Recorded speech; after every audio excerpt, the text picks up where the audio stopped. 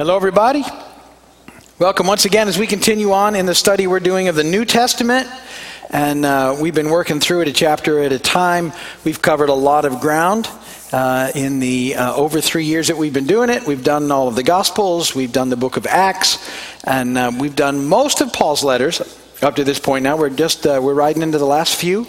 And that we have left. We have Philippians, which we're going to do. And then we have the letters to Timothy and Titus, and I think that's it. So we're getting close to the end of the Pauline letter that were written. We did the letters here because we had in the book of Acts a long time ago now studied the missionary journeys of Paul, and we saw how he had on those journeys started all these churches all over the known world at the time, and now he's writing back to them, and he's answering questions for them. He's correcting issues. He's dealing with a lot of situations. It's good to look at those things in that context because they were written for a time and place. They still apply today, but you have to make sure that you hold them into the context that they were written. We still have a lot of the same church, situations going on in the church that they had 2,000 years ago. Certainly the sin issues haven't changed much. And so the advice back then is still very relevant today as advice goes for us. And so we've watched him deal with a lot of very difficult situations along the way and a lot of issues. The book to the Philippians is a little bit different. This letter that he writes back to the church in Philippi is different from the other letters. He wrote this early AD 63. We believe he wrote it from the house where he was under house arrest in Rome, where he wrote quite a few letters during that period of time. He had a couple of years to kind of sit and write. Couldn't do much else. And this letter is one of the exceptions where when he writes to the church in Philippi, he doesn't seem to be writing to deal with any particular problems, nor is he writing to correct any particular situations that have come to his attention. What he's doing is, in this letter, he's basically just sharing how much he appreciates the church in Philippi as his friends, how cool it is to be a laborer with them in Christ, and all that means to him. And the main theme throughout this entire letter in the book of Philippians is joy. It's one of joy and rejoicing. And so it's a really neat letter to read. I love the fact that Paul writes a letter about joy while he's really not in the best of circumstances and situations. He is under house arrest. Certainly that could be worse because he was allowed some visitors and some things like that going on. But he's basically been stopped from the ministry that he had for so long over an issue that took place in Jerusalem. And if you remember, it was a false issue raised by the religious leaders that got Paul initially arrested and already been through a couple of sort of pre-trials, if you would, in the officials that could deal with it, and they weren't handling it well because of the pressure. And so Paul appeals to Caesar because he's a Roman citizen, and so they ship him off to Rome. And now he's been sitting in house arrest for a couple of years. We do know from history it's not the end of Paul. He does get out and spend some more time doing ministry, but then he gets imprisoned again after a couple of years, and he goes to be with the Lord shortly thereafter. So in the context of Philippians, he writes, even in this first chapter, that he says something fascinating. He says, to live is Christ, to die is gain. And he is so settled in the fact that God is involved in every aspect of his life, that he lives his life to the fullest. He's in no hurry to get it back behind him. But he knows that when he does step into the next phase of his journey, that it's all good. And he's very settled in that. And there's something about that concept. If we have to get settled in the eternal in order to really come to life in the temporal. And we talk about this a lot, and this book is perfect for that. How often we get stuck in temporary things and miss out on the bigger picture. And temporary things are just that. They're temporary. And yet they often consume us. We get stuck in the day-to-day of our lives and just trying to sort of survive. And we miss out then on the adventure that life is, the calling that God has for us, the joy that we can experience. Because in the temporary things of life, it's hard to get and experience joy. Because to experience joy in the temporary, your circumstances have to all line up. And you have to get most of your circumstances in a good place to experience joy in the temporary. And I don't know about you, it just doesn't happen all that often. But in the eternal, our joy comes from the understanding that we're with Christ and we always will be. And that life has meaning and purpose. And that allows us then to begin to experience real joy even in the midst of somewhat less than ideal circumstances. And that's the difference. And Paul really talks about that in this letter. And it's what we'll be talking about and touching on in our time together. So remember, throughout these 4 chapters, his main theme is joy and rejoicing. So let's read it. Philippians 1 through 30. I'll be reading out of the NIV. Those Bibles are in the rows if you want to follow along. We had a sheet in the back. You could grab that. Or you can just listen to my smooth, mellow tone.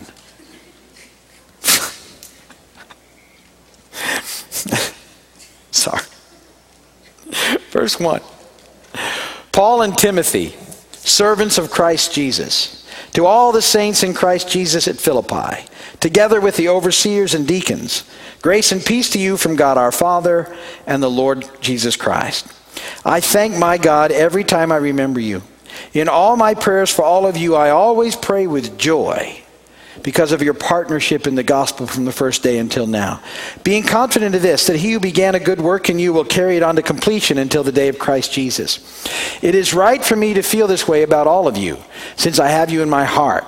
For whether I am in chains or defending and confirming the gospel, all of you share in God's grace with me. God can testify how I long for all of you with the affection of Christ Jesus. And this is my prayer, that your love may abound more and more in knowledge and depth of insight, so that you may be able to discern what is best and may be pure and blameless until the day of Christ, filled with the fruit of righteousness that comes through Jesus Christ, to the glory and praise of God. Now I want you to know, brothers, that what has happened to me has really served to advance the gospel. As a result, it has become clear throughout the whole palace guard and to everyone else that I am in chains for Christ. Because of my chains, most of the brothers in the Lord have been encouraged to speak the word of God more courageously and fearlessly. It is true that some preach Christ out of envy and rivalry, but others out of goodwill. The latter do so in love, knowing that I am put here for the defense of the gospel. The former preach Christ out of selfish ambition, not sincerely, supposing they can stir up trouble for me while I'm in chains. But what does it matter? The important thing is that in every way, whether from false motives or true, Christ is preached. And because of this I rejoice. Yes, and I will continue to rejoice. For I know that through your prayers and the help given by the Spirit of Jesus Christ, what has happened to me will turn out for my deliverance. I eagerly expect and hope that I will in no way be ashamed, but will have sufficient courage, so that now as always Christ will be exalted in my body, whether by life or by death. For to me to live is Christ, and to die is gain. If I'm to go on living in the body, this will mean fruitful labor for me. Yet what shall I choose? I do not know. I'm torn between the two. I desire to depart and be with Christ, which is better by far. But it is more necessary for you that I remain in the body. Convinced of this, I know that I will remain and I will continue with all of you for your progress and joy in the faith, so that through my being with you again, your joy in Christ Jesus will overflow on account of me. Whatever happens, conduct yourselves in a manner worthy of the gospel of Christ.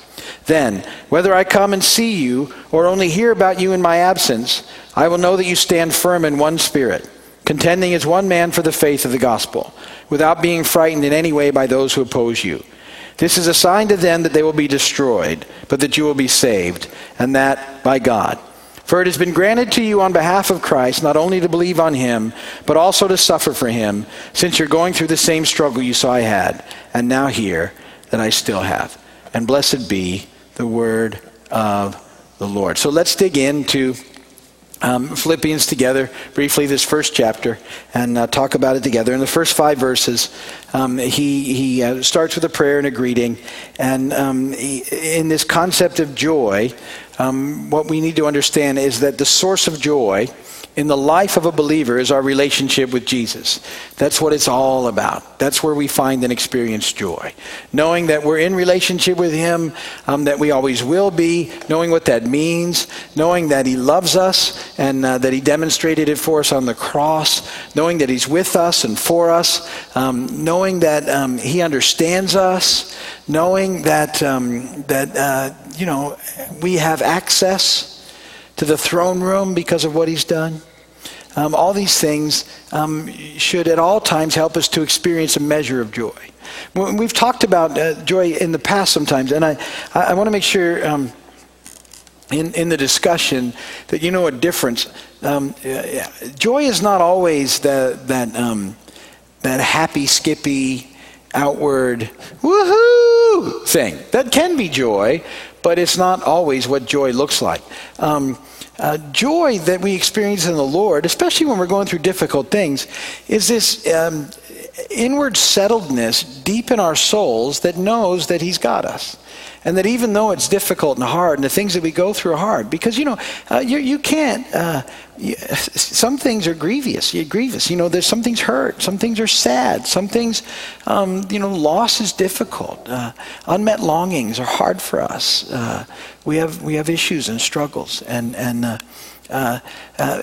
so we can't be, all, like football rally, pretend happy at those moments. But joy is something far deeper. And it is that place of settledness that just knows that everything here is temporary, and that what's waiting for us, like Paul said, is so amazing and so cool, and that while we wait, he's with us and for us, and he wants us to experience full and abundant life, don't get me wrong.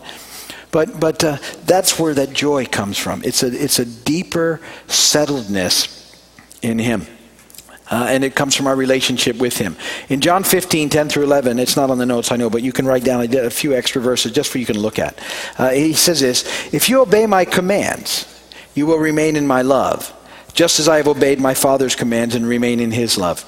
I have told you this so that my joy may be in you, and that your joy may be complete." John 15, 10 and 11. So we listen to him, we do what he says, his joy is in us, and our joy is complete.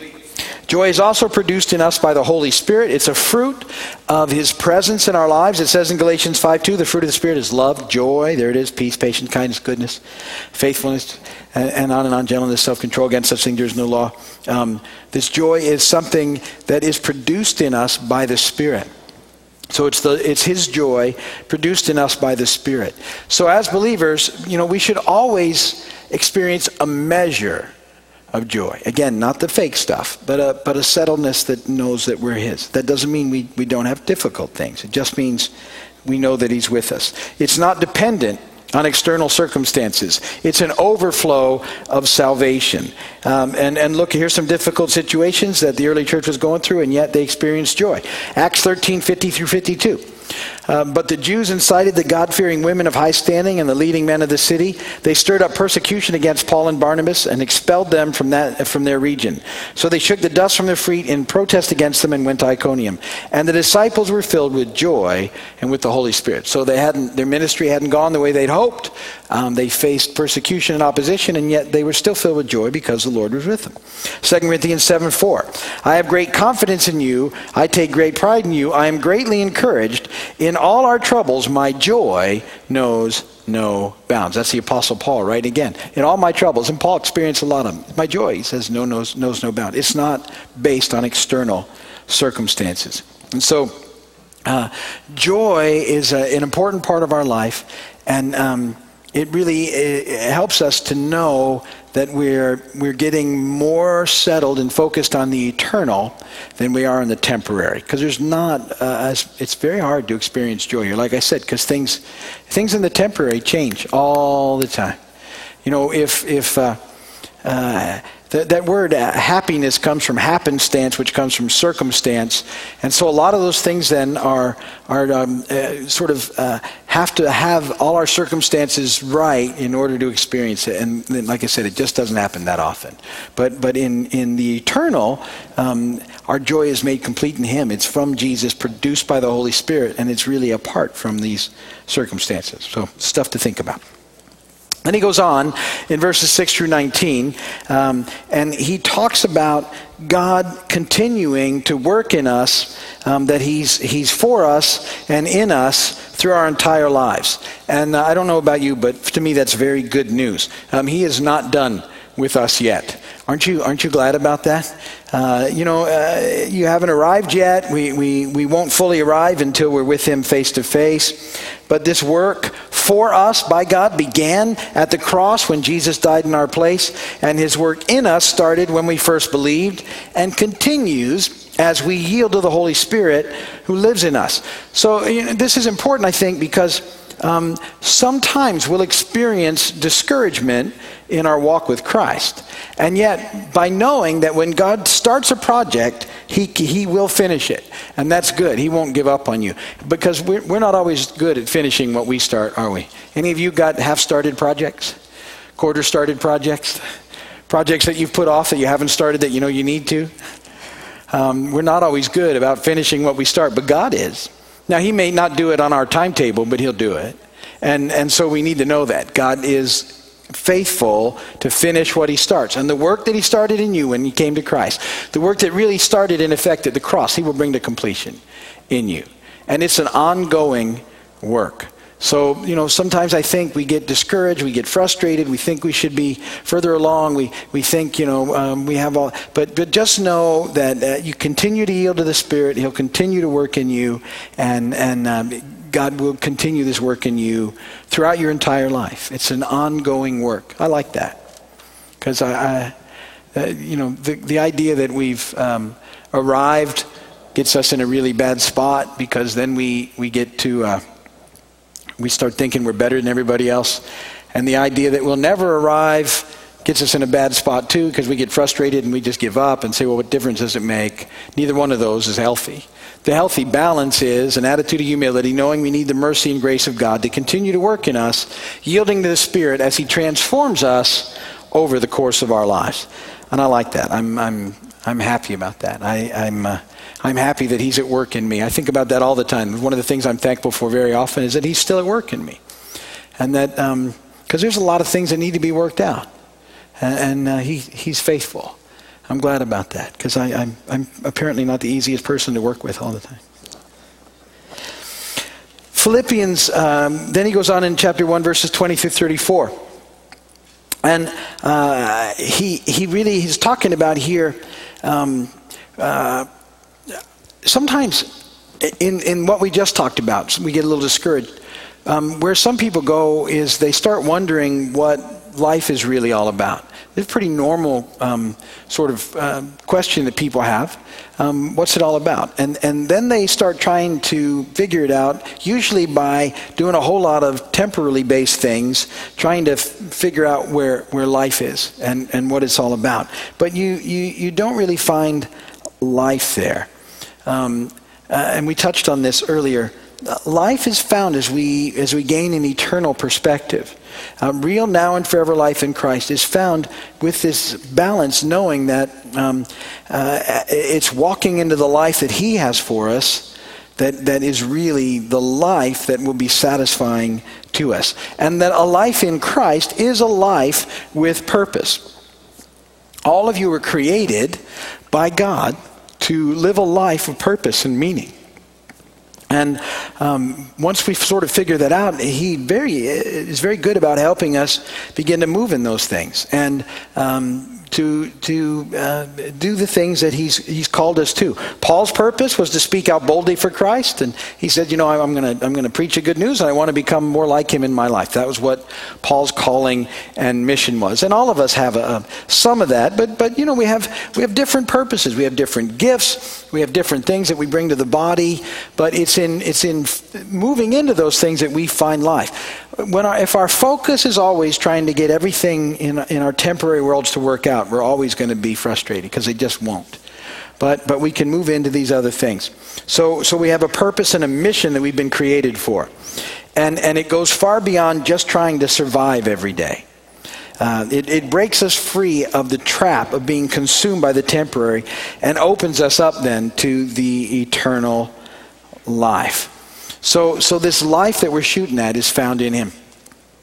So as we study this book together, as we look at Philippians together, I want to encourage you to read it and to see what Paul's going through, and to read every time he talks about joy. He does it a lot. Either it says rejoice or rejoice. That you look at those things, and then in your own life, you start to sort of evaluate how you're doing. Are you experiencing a measure of joy in your life? You should be. If you're not, how come? And is the reason that you're not because there's so many temporary things that are dragging you down that you can't sort of tap into the bigger picture?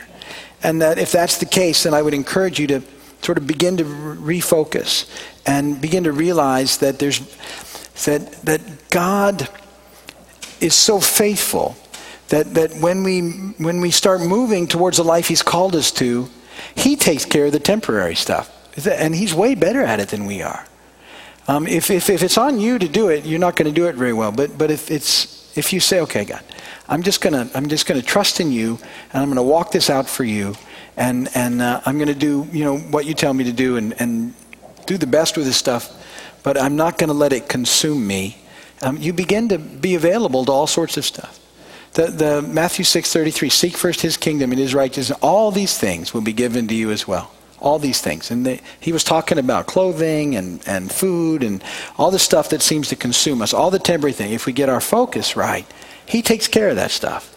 And he's way better at it than we are. And when you kind of can settle in the fact that he's got you and he will now and forever, you can begin to experience a measure of joy even when difficult circumstances take place. That's what Paul's writing about, and that's what we'll be talking about in the weeks ahead. But that's enough for getting us started today. If you're watching on television or by video, thank you so much. We appreciate you. We know how valuable your time is, and we hope you come and visit us sometime. If you need prayer, go to the Vineyard website at keysvineyard.com, hit the prayer page, send us a contact from there, and we will pray for you. Other than that, we'll see you again soon.